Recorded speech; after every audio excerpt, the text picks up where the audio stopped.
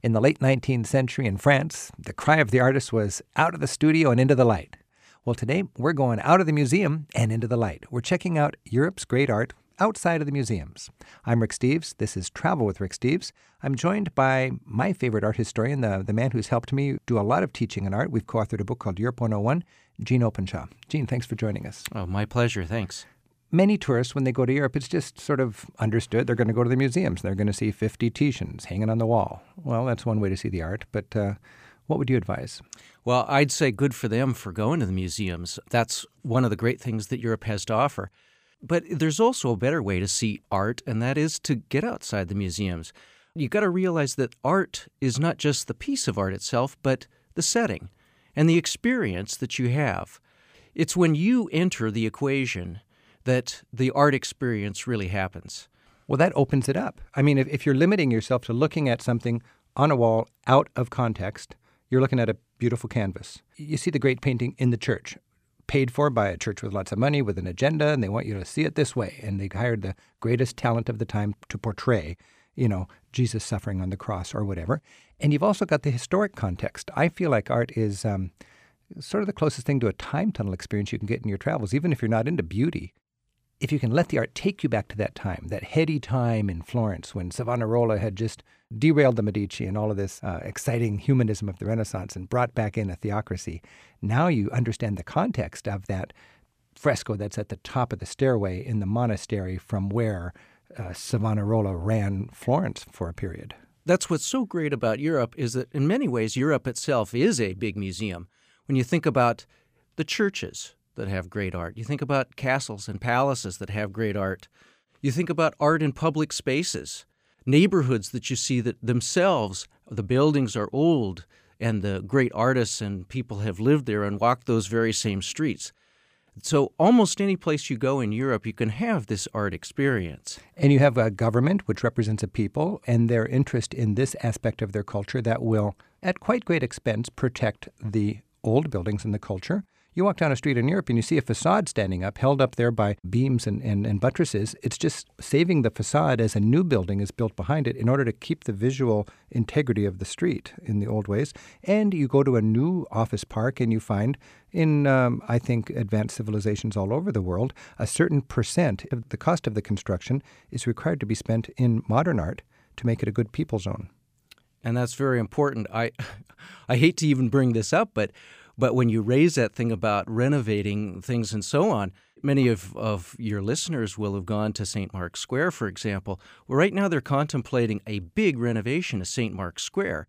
And you'd think that this thing that is owned by humanity could be done in a way that would be aesthetically pleasing. But the main proposal they have right now to fund that renovation of St. Mark's Square is instead of putting up some kind of scaffolding, they are actually going to put up billboards, advertising to fund it. It is a kind of frightening idea. I remember reading a quote by the mayor of Venice, and he said something like, "It's not beautiful, it's not ugly, it's necessary." It's like putting paid ads on the cover of the New York Times now. It's just sort of the economic times. They got to turn a buck out of that. I remember a decade ago they were doing a renovation on that same square, and at the bell tower they had a big building-size canvas that covered the scaffolding, and on it was the Leaning Tower of Pisa, just to confuse people. Yeah. Well, the point is they're investing a lot to update and renovate all the buildings as they deal with the aesthetic air and so on. Something very important when we're traveling is to see art outside of museums. It just opens it up. It lets you really let the whole artistic experience breathe. One fun thing is to go to places that inspired the artists. If you go to the humble cottage where Edvard Grieg would compose his music on the fjord, you're engulfed in nature, and then you listen to his music, and it makes a little more sense. Yeah, that's a beautiful place. The classic one, besides Grieg's home, is going up in Paris to Butte-Montmartre, the big hill kind of on the outskirts of Paris. That's where so much of the great Impressionist art was built. You can see where Van Gogh lived and Toulouse-Lautrec and so on. You can see the studio where Pablo Picasso lived when he was a young man. This very rugged studio, it's the place that he would paint his girlfriend Fernande in the nude from every possible perspective, and then over the course of several months got this idea of cobbling together those various perspectives of these nudes into a single painting. inventing Cubism and revealing La Demoiselle d'Avignon, the groundbreaking painting that came out of this very crude studio when he was a poor artist on Butte Montmartre. And that gives you a whole different appreciation of Cubism, which you're going to see whether you like it or not when you go to all these galleries around Europe. Yeah. Butte Montmartre's a wonderful place, and, I can think of another place when you mentioned that about where artists live. This one, I hate to even say it because today it is a museum, but it's the Peggy Guggenheim collection in Venice. It is a museum.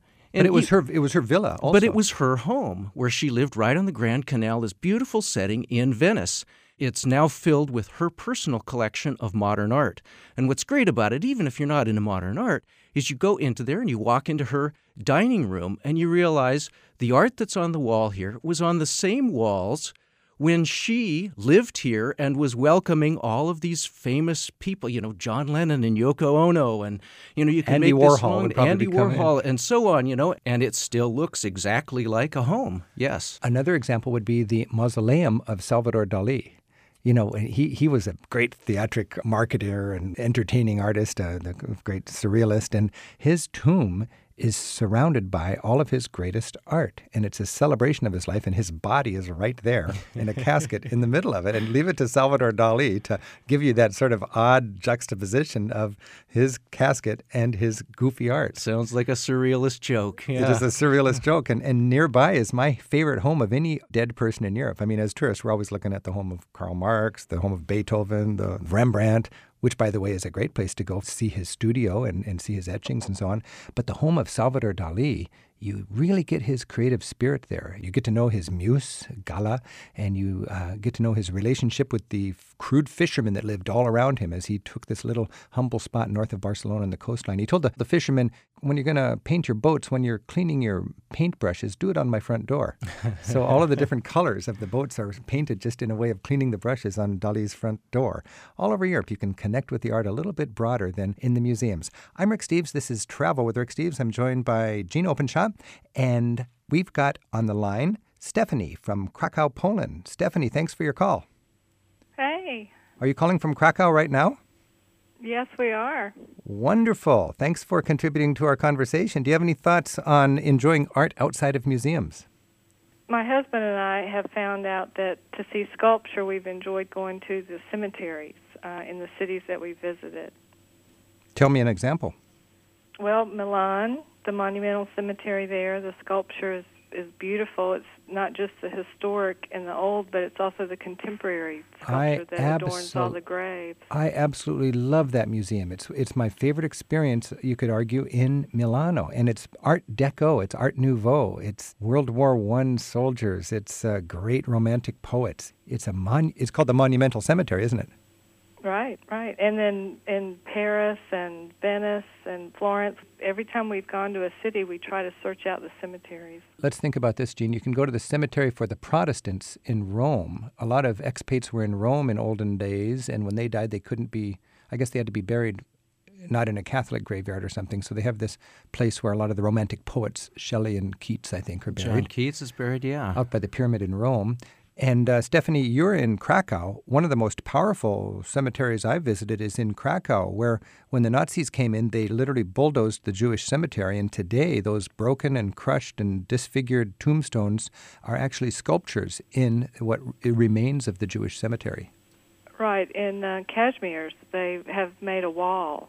Kazimierz or whatever. That's the Jewish district of Krakow. Right. Yeah, Stephanie mentioned the cemetery that you can visit in Venice, and that particular cemetery, San Michele, is like everything in Venice, on an island. And you have to take a boat there, and that's all that's on. Take a boat over. Yeah, and it's wonderful, and you just walk and you enter this city of the dead. Most of the people that you wouldn't know, but they often put the photograph of the dead person on there, and you feel like you know these people. That adds a lot in cultures where they do that. Stephanie, thanks for your call. You're welcome. Thank you. And Nate is on the phone in Orem, Utah. Nate, thoughts on art outside of museums? Some of the most interesting art that I've ever seen has been in Vienna, Austria, the Central Friedhof, the Central Cemetery. It was one that was actually commissioned in the 1800s, and it was a failure because people wanted to put their loved one in their own local cemeteries. Then the idea was come upon, well, let's dig up all the famous people that we know of. Yeah, Beethoven, Brahms, Schubert, yeah. They're all dug up and moved to the Central Friedhof? Yes, they were all dug up, moved to the Central Friedhof, and then all the sculptors and artists are in their own groups. The composers are in their own group, and there's just beautiful sculptures on top of the artists. Some of them, they did their own work. When my wife lived in Austria for a couple of years, she learned that the death culture in Austria was really important, and you saved from when you were a little kid in order to get your tombstone. Wow. And so there is amazing tombstones and things around. So the Austrians take a great interest in where their mortal remains will spend the rest of time. Yes. I know in Hallstatt, the space is very limited, so you can stay in the cemetery only as long as your descendants will pay the rent on that plot.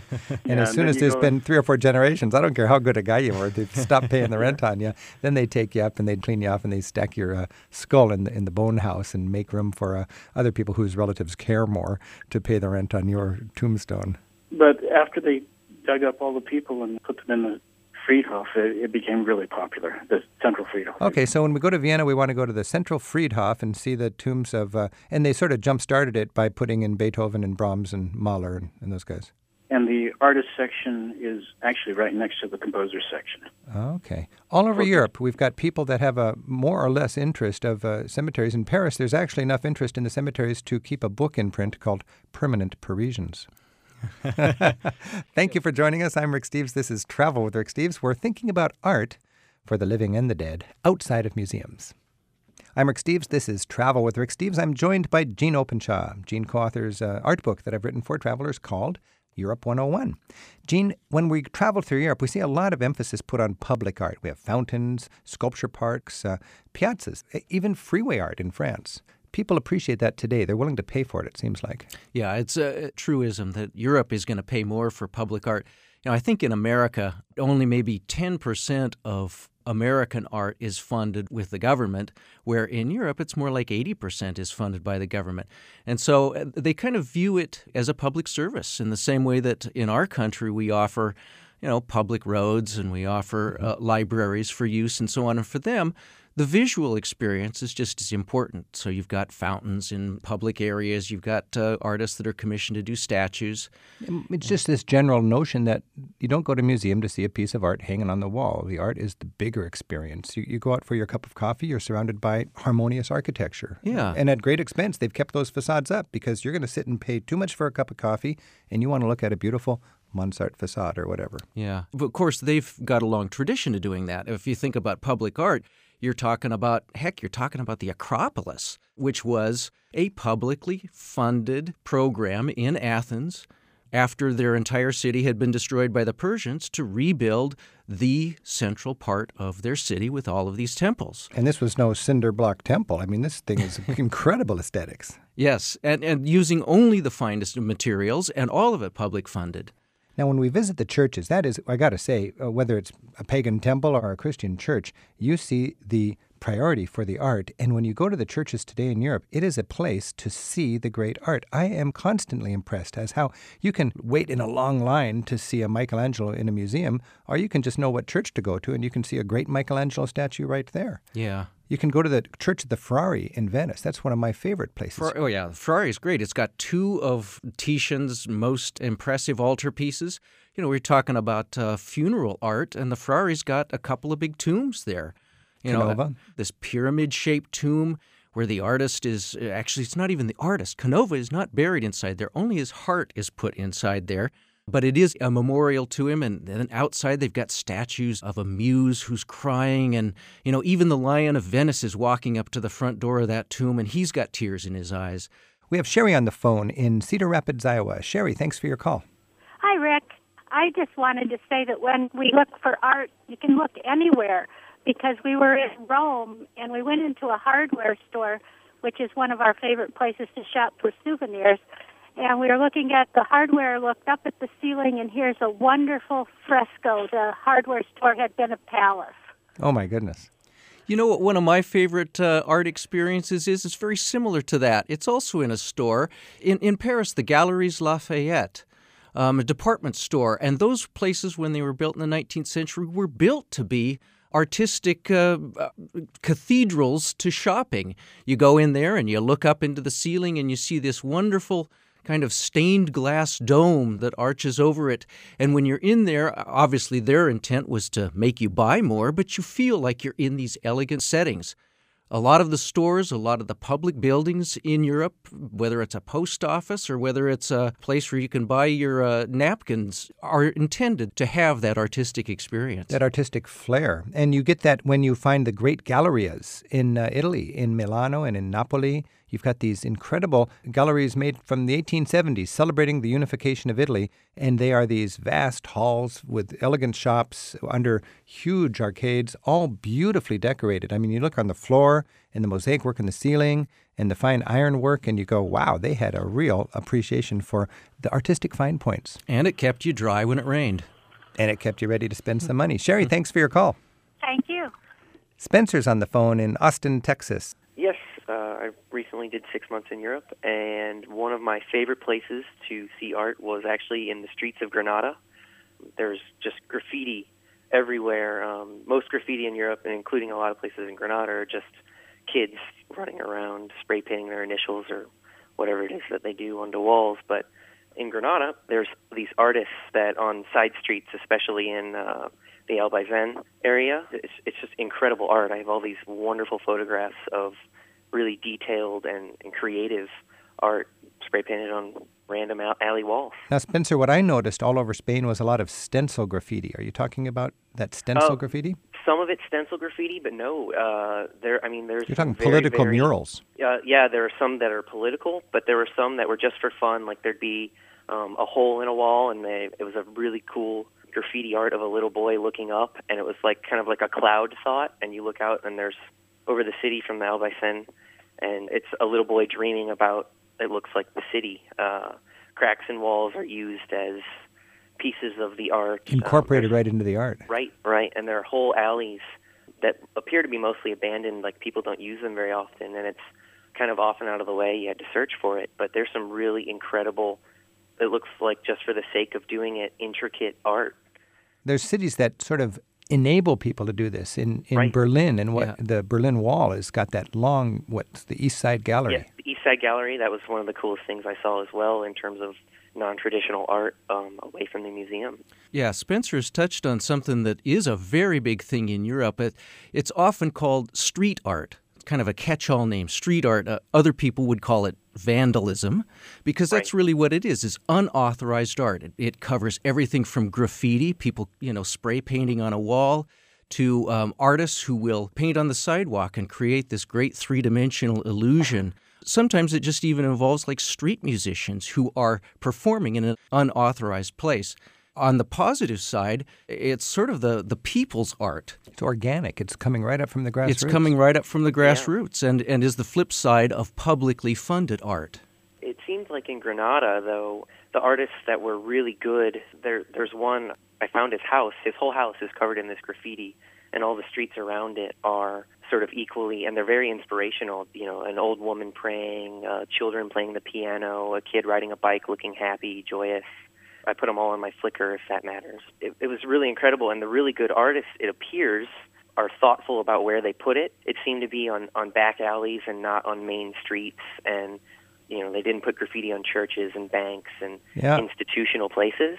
They're thoughtful about that. I've got several friends that collect this sort of, I know a little bit about stencil graffiti because I've traveled with people who are really into that. And, I never even noticed it before. Like Gene said, I just thought of it as vandalism. And it's everywhere. It's a subculture. It's all over. I think aloud, Judith from Omaha, Nebraska just emailed us, and she says, I'm a fan of contemporary and urban art and was wondering what are some of the best places to see street art and outdoor modern art in Europe. So, Spencer, you really like Granada. Granada you have to go looking for it because it's just not on the main streets. that pushes you out into the side streets. One of the highlights for me, because I like this political mural art, is going up to Northern Ireland and in troubled cities, and entire buildings are covered with powerful murals, either sympathetic with the Protestant cause or the Catholic cause, or I should say Republican and Unionist causes.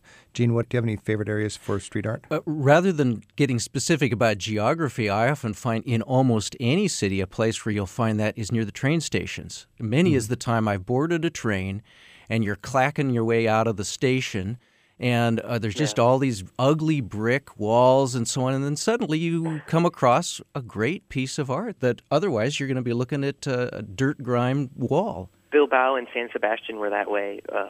That goes along with the political and sectarian parts of that as well. I guess I would challenge some of our older or more conservative travelers to remember it might be good to give it a positive spin instead of a that's vandalism kind of spin. I was traveling with my son, who really likes this, what looks like gang art to me, all this graffiti art tagging these buildings. And I started looking at it a little bit differently, like I did the stencil graffiti, and it is the voice of a subculture. And it's there when you know where to look. I mean, I'll tell you what, there was one, I wish I could remember the street. If you go up the road that goes toward the Alhambra, you can see down over this area, and I think it's to the south. Okay.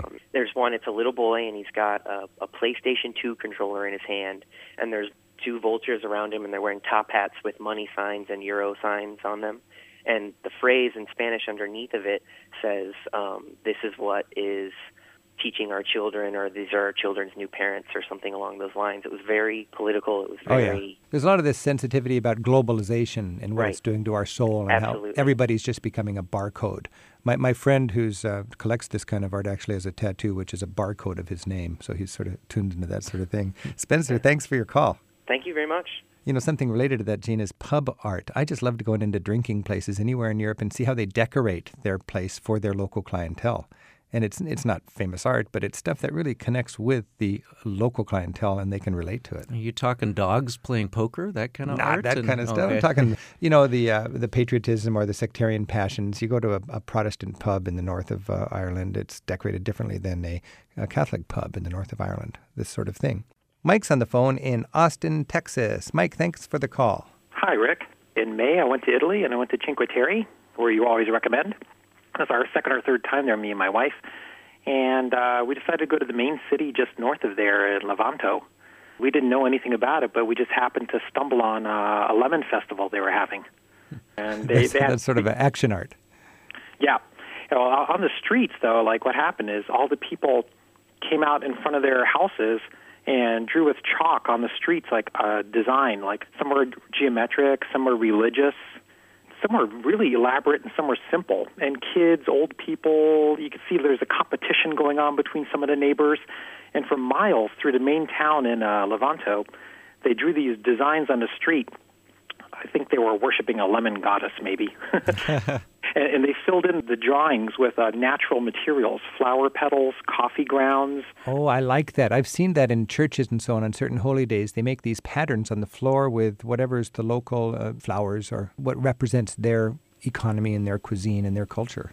Yeah, I saw the children. It seemed like their task was to go off in the mountains around Cinque Terre on the nice treks and pick just baskets and baskets full of flower petals. All right. Well, that's something to look for in our travels. If you can be in these towns during their festivals, you're certainly going to get that sort of exuberant culture. Yeah, if you think about art and the art experience as being more a multimedia type of experience than a local festival with its folk art, with its traditions, with its bands, its people wearing their uniforms, with the floats and the flags and the cuisine and so on, festival is itself... It's an art festival. Is an art festival.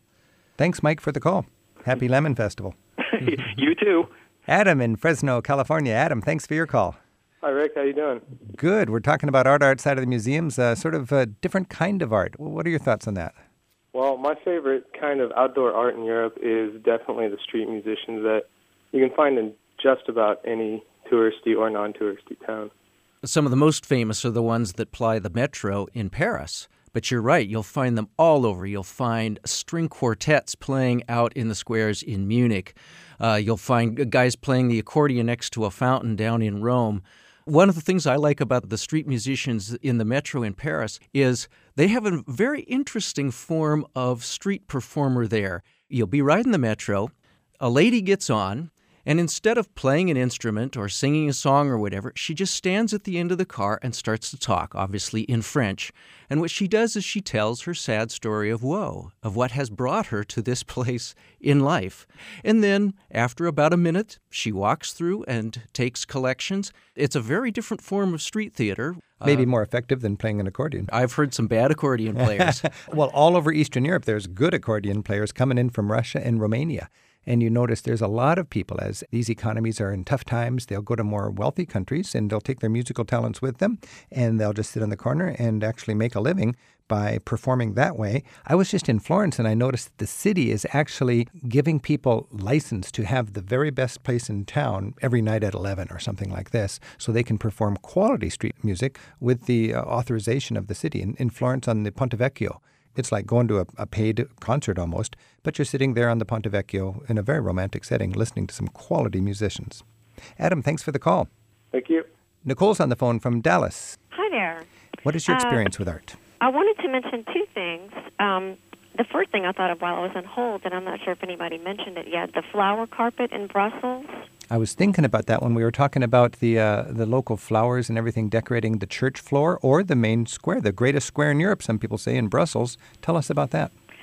Every other year, and it would be in even-numbered years, in mid-August, someone designs a traditional carpet design for the entirety of Grand Place, and it is recreated in flowers.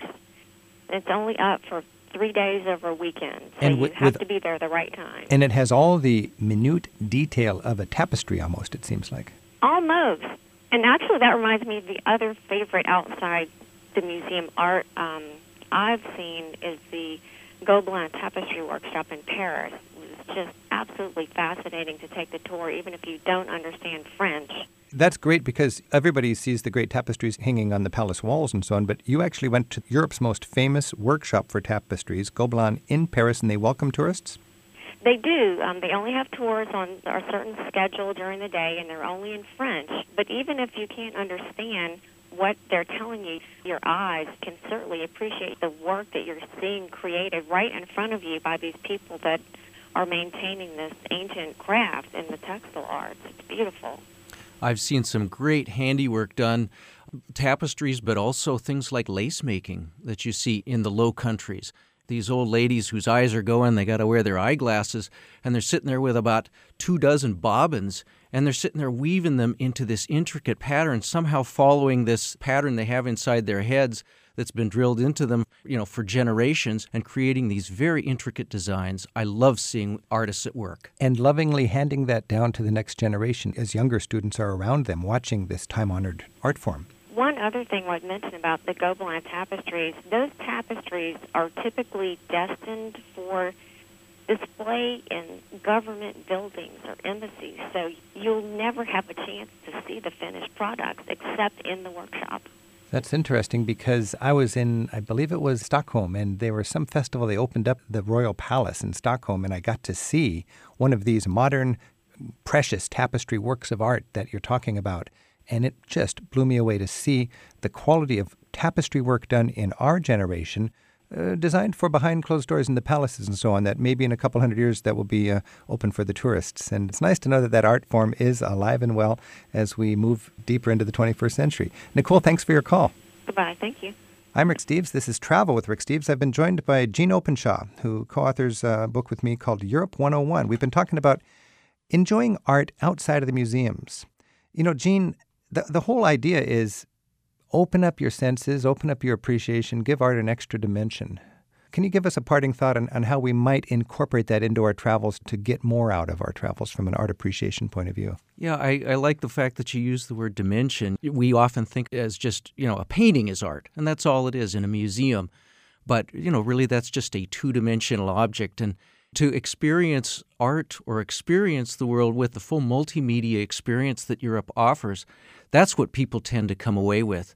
I think, for example, of, say, being in Venice, in St. Mark's Square or something like that. The sun's going down, the lanterns are starting to come on, the tourists go home. You're not necessarily staring at a painting, but you turn your eyes and you look and you catch a statue somewhere. That's beautiful in and of itself. Now add in the other senses that you're experiencing at the time. The cafe orchestra is playing a little music there. It's a song that reminds you of your youth or of someone that you once loved or something. And so now you've got the emotions going. A cool breeze is coming off the sea. You can feel that. You can smell the sea.